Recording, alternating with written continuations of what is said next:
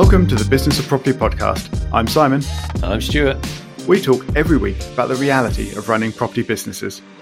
Stuart runs a portfolio of co-living properties with a 6-figure turnover and also has a property investment consultancy. And Simon has a number of buy-to-lets and runs Patma, which is a leading portfolio management software system and a source of property market insights. And this week we are going to be talking a little bit about property market insights and stats and interesting things. Before we dig into that though, let me just remind you that you can find the subscribe link to our fantastic email mailing list in the show notes, below this video if you're looking at a video, or on thebusinessofproperty.com. And we will start sending out emails to that list very soon, and they will be fantastic emails, I'm very sure. Now, with that done, I think we are going to get back to stats and the market and the property market specifically. And I think I'm just going to kick us off with a headline one. We saw a headline recently where Rightmove was shouting about the fact that last year's now, Boxing Day was the biggest day for Boxing Day listings. And I dare say they were quite correct about that. However, if you actually look at the number of new listings per week over the Christmas period, they were obviously very low. Nobody was doing very much over the Christmas period. And even the first full week of January, they were also still very low, below 20,000 new for sale property listings in the week, compared to sort of a more normal figure last summer of around 30,000 per week. So what do you think of that, Stuart? It's almost like someone in the marketing department has got hold of some numbers and used it for awareness gain. I'm sure nobody in the marketing department would ever do anything like that.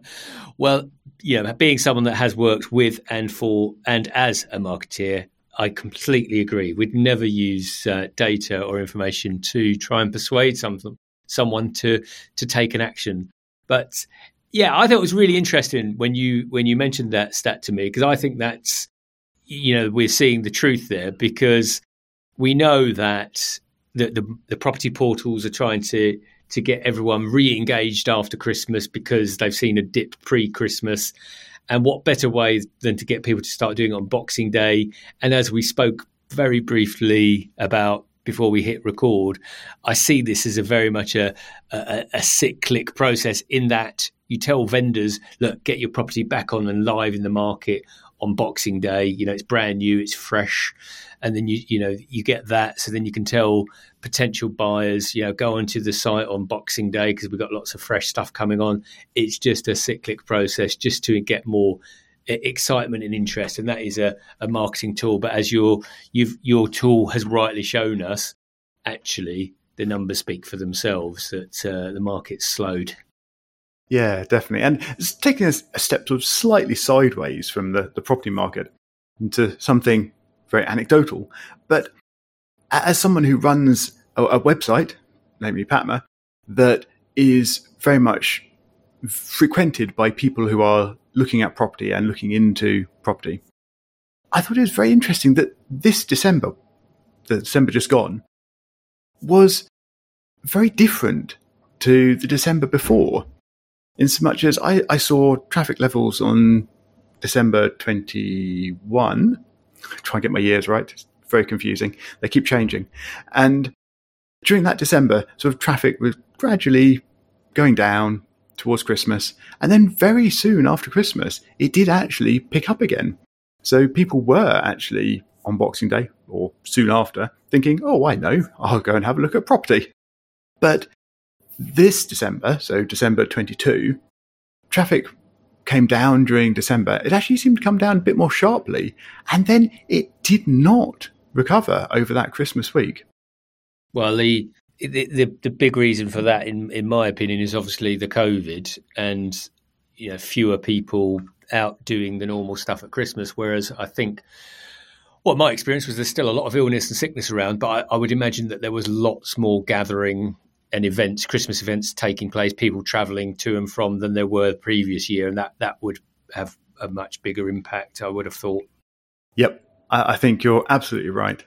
And unfortunately, I didn't see this coming and planned a big marketing push in that week, so never mind. I was sucked in by all those Boxing Day will be great plans, but never mind.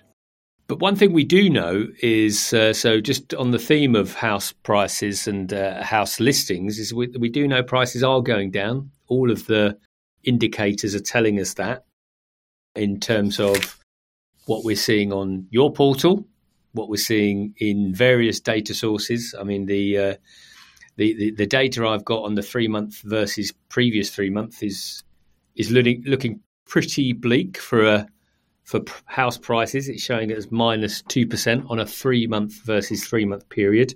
And all the other indicators in terms of annual percentage change is on the downward trend. And you're seeing the same, Simon, aren't you, in terms of listing prices? Yep, very much so. The average price of new listings over the Christmas period, because the numbers were quite low, is a bit weird, but it did seem to actually go up a little bit. But yes, now we're back into January and sort of a real property market.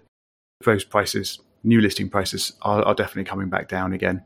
And yeah, I'm not going to start making predictions at this point, but I think it is looking, as you say, fairly negative in the short term at least. Yeah, and obviously the next step for us is we're thinking about, well, what does this mean to us if we're thinking about investing? And the other stat, before we just get into how this translates to us as property investors, and I think it's fairly obvious to most, but we can just have a chat around that as we do. But the other stat that really surprised me, actually, they don't always, but maybe it was because it was just 80 days, and I always think of around the world in 80 days, but the stat you were talking about previously, Simon, was that property is now on average on the market for 80 days pre-sale. Yep, indeed. And in actual fact, some properties are very definitely on the market for longer than that. So this is of properties that sell each week. This is taking all of those and looking at how long they were on the market. And currently, the average for that in the first full week in January was 80 days. And that's a really long time for property to be hanging around on the market. And if we look back 6 months, that average was 30 days. And that was sort of back in July when people were saying it was a very busy, hot market. And of course, 30 days was selling very rapidly.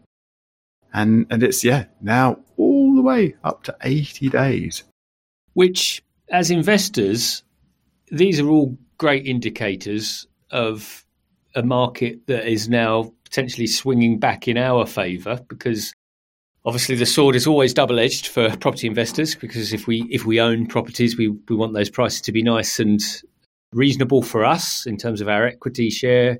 But equally, if we're looking to invest, we want the right prices, which tends to mean lower, and good. So the fact that the property prices are going down and they're on the market for a long time means, in my world, opportunity. And this means, there's, as always, I always think it's like people think there's going to be a half price sale of property all of a sudden, and there's going to be a glut of buyers. It's like a promotional activity in a supermarket. It's not quite like that, because I think a lot of the market will run as normal. Roll up. Get your property in the January sales. Exactly. I think in our minds that's where we go. Well, certainly where I go. Oh, lovely! I'm going to roll up my sleeves, get ready for this sale, and get my sharp elbows out to get to the front of this queue. It's not quite like that, because, of course, most people want to sell their property for the right price, as they should. But what it does mean is that we've got a few indicators, and the first thing I think about is that if someone's on the market right now, they probably want to sell. And that sounds like a stupid thing to say, but I mean, really want to sell. Because if I had a property to sell right now, my wife and I were speaking about something, actually, we have a flat which we're not quite ready to sell because we're trying to wait for the early redemption period to complete. But there is a possibility we could sell it. And she was saying, oh, could we put it on the market? And I said, you know what, right now probably isn't the right time. I just want to see what's happening with the market. I don't want to undervalue the property. And equally, I've got a property in Croydon, which, and I think we spoke about this before, but we've had to lop 10% off that value. So my business partner and I are looking at and saying, well, actually, maybe we'll just sit this one out for another year or so. But the point I'm making here is that So we're in a situation where we're saying, actually, let's hold fire. Let's keep our powder dry and let's just see what happens with the market. It could plateau. So those people that are putting properties on the market definitely want to sell. Tick. That's really good. Yeah, exactly. In a buoyant upward market, people think, well, I'm not quite sure if I want to sell, but let's just put it on the market. And if I get a really good offer, then, well, may as well. But yeah, as you say, in a less buoyant, perhaps downward market, it's only the people who actually really want to sell, because they know that 6 months ago it was probably worth more. So why now sell it at less unless you actually really need to? Yeah. And I think the other element is the, and we know it's an average, the 80 days to sell. However, that is a good indication if you're in a situation where you know you can come in and purchase quite quickly and you lead with that sort of information. That's a really good ability as well to have in your back pocket.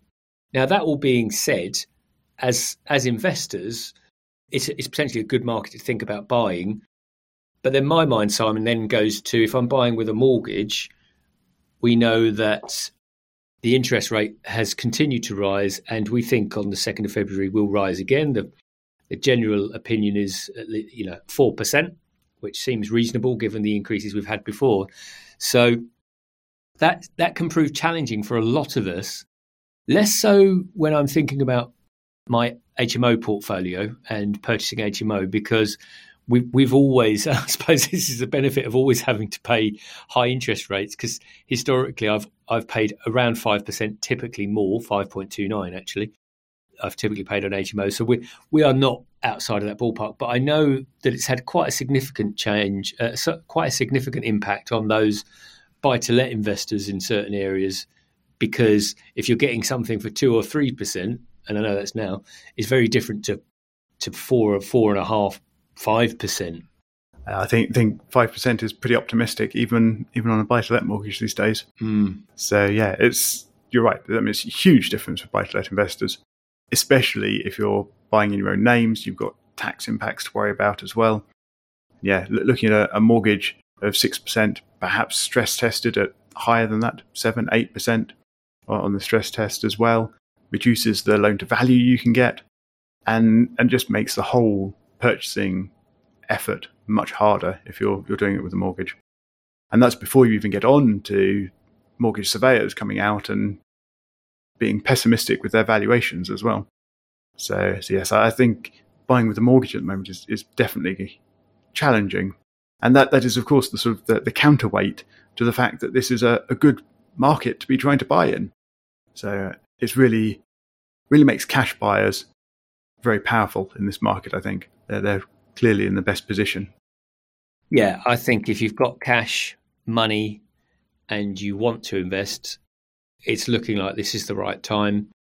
I keep hearing the word bandied around, recession, and we know this is a financial indicator in terms of quarter on quarter growth, no growth, that kind of thing. So recession immediately fills most of us with sort of doom and gloom, whereas actually the world hasn't changed a lot. It's just these financial indicators are telling us that we shouldn't be happy anymore, and that the world's going to be a bad place to live in.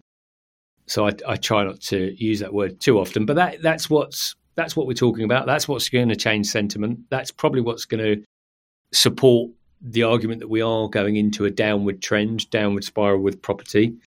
But as investors, this is potentially a good time to be thinking about the next purchases if we're in positions to do so. Yep.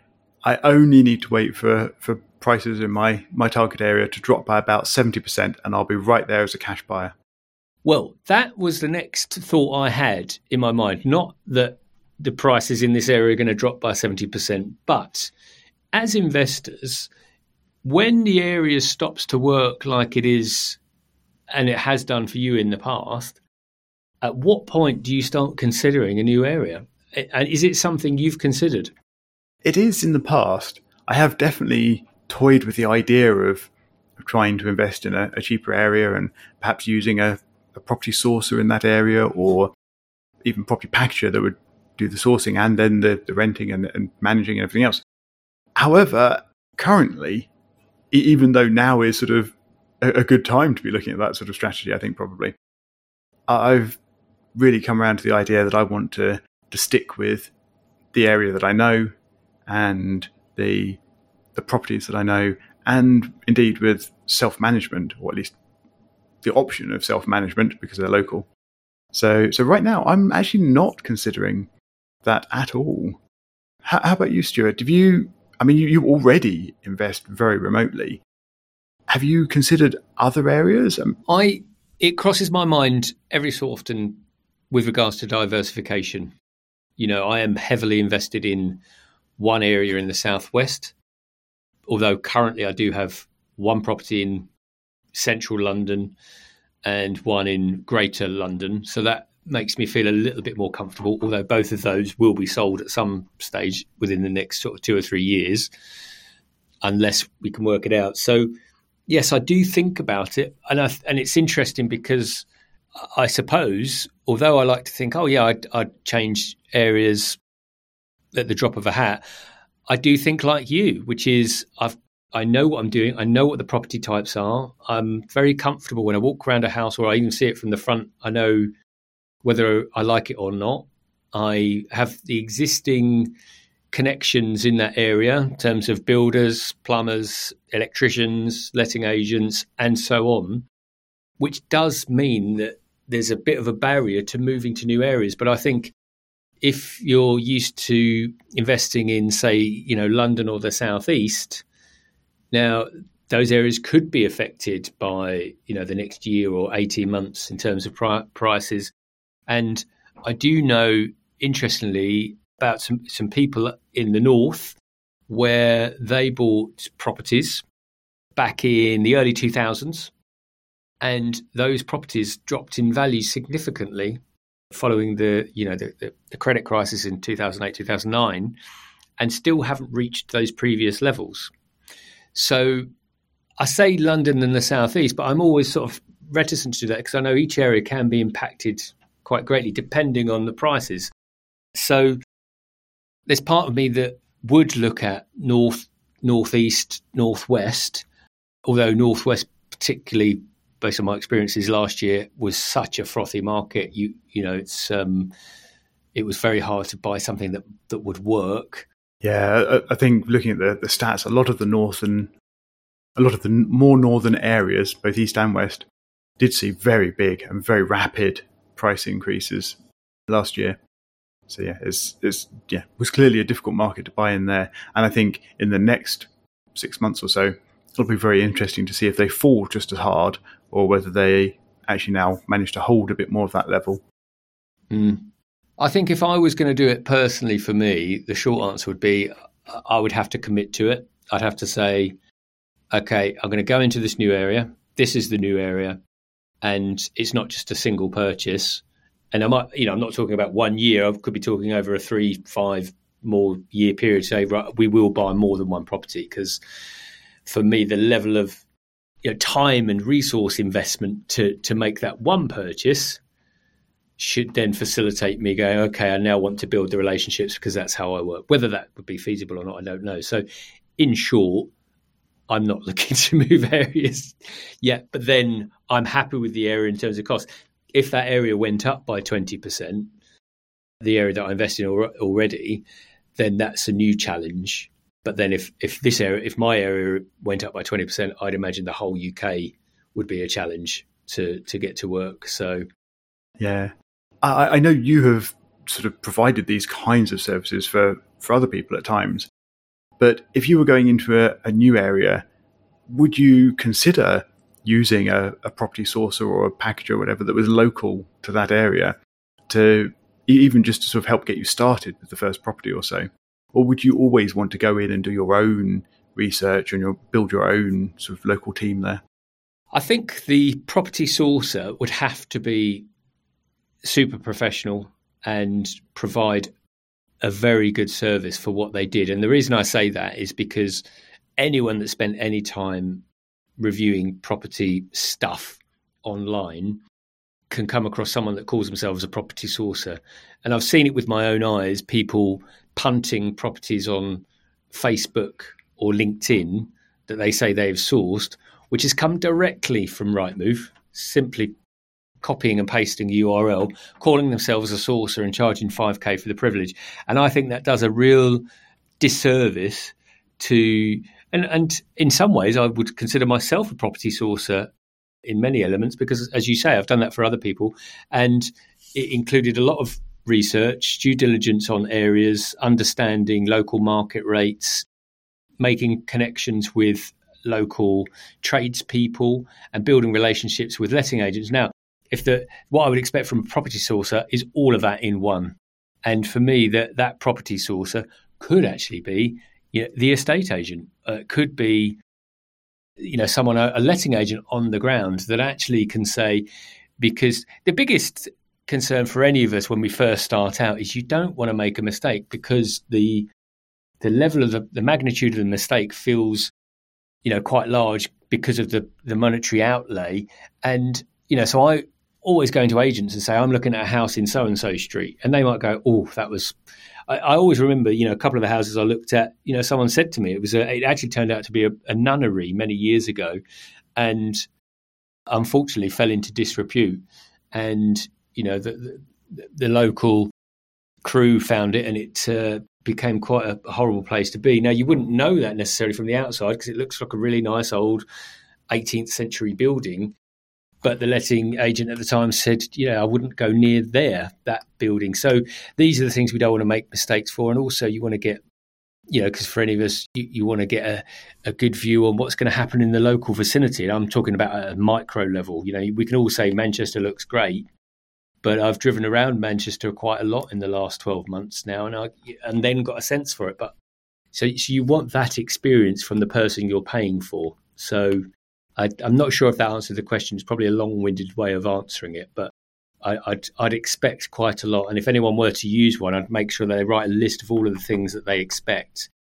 And it doesn't mean that it doesn't mean they have to find off-market deals, because equally I can find deals on Rightmove, but because I know certain areas so well, I can say I'll get 5 to 7% off that price immediately. And certainly in the current market, I think a lot of what sourcers and packages are going to be able to bring to that, if they know the area and potentially know the agents and know the boundaries on different properties, is negotiation and being able to adjust from the listing price to a actual realistic purchase price, and then to be able to actually approach the agent and negotiate from one to the other. Yeah. And if anyone were looking for a property sourcer, I'd kind of want some of that to have happened as well, in terms of the negotiation, to at least say, right, we can agree this price. And it's funny because it might sound contradictory, but I wouldn't necessarily be upset if a property source said to me, here's a property and we've agreed the value on it and it's kind of the market value, if all of the other things had come into play. If they'd really followed the brief and they've done all of the work, then actually that's fine too. It's we get hung up with the below market value in property circles, and I think sometimes to our own detriment, because as you and I say way too many times on this show, it's at the end of the day, if the numbers work and it looks right, you can do the deal. It doesn't have to be BMV. Yes, indeed. And in a market that is falling, assuming we are in that market, whatever price you agree now, there's a good chance it's not going to be BMV. It might not even be the market price by the time you complete on it in 3, 4, 5 months' time, when there's been that extra time of the market continuing to fall. Yeah. So yeah. Which you've just experienced. Yes, thank you for mentioning that. You said it on the podcast previously. It's fine. Indeed. Right, so on the happy note then, I think we're probably out of time. So it just remains for me to say thank you very much for listening. I hope you've enjoyed the bits and pieces about property market and where it's going, or where it might be going, and where it is currently at least. If you have, please do reach out to us. Give us a shout on @BizOfProperty, that's @BIZ of Property on Twitter. And thank you very much to Dan, who has sent us a message recently. We really do appreciate everyone who does get in touch. And for show notes and anything else, past episodes, etc., please do visit thebusinessofproperty.com. And Stuart and I look forward to talking to you again next week.